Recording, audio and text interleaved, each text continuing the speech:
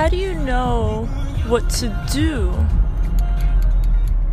How do you know what action to take after you've planted the seed of your desire? After you've done your visualizations, you've worked on your mental diet, you're working on your feelizations and acting as if and living in the end. How do you know what the next step should be? How do you know what to do next in terms of action? Well, or what do you do next? Well, you actually want to take the time now to fully be in the present moment. Because now is the time to tap into the present moment, because that's where you'll find your next inspired action.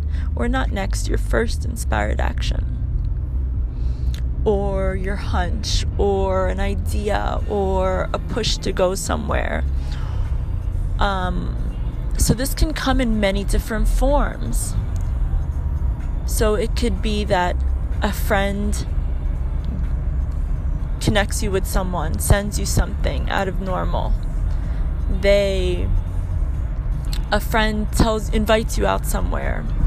You walk by an event that's happening and you happen to meet someone. You get offered to do a lecture, presentation, something. There's no action that you have to look for. It will just come to you through someone. And then your job is to just go ahead and follow through on it. And it may not be that first thing that shows up. It may be interconnected in a web that you don't understand. Your job is to always just take the action.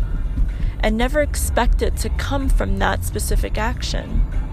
Just live in the knowing that it's already done and that you're already on its process.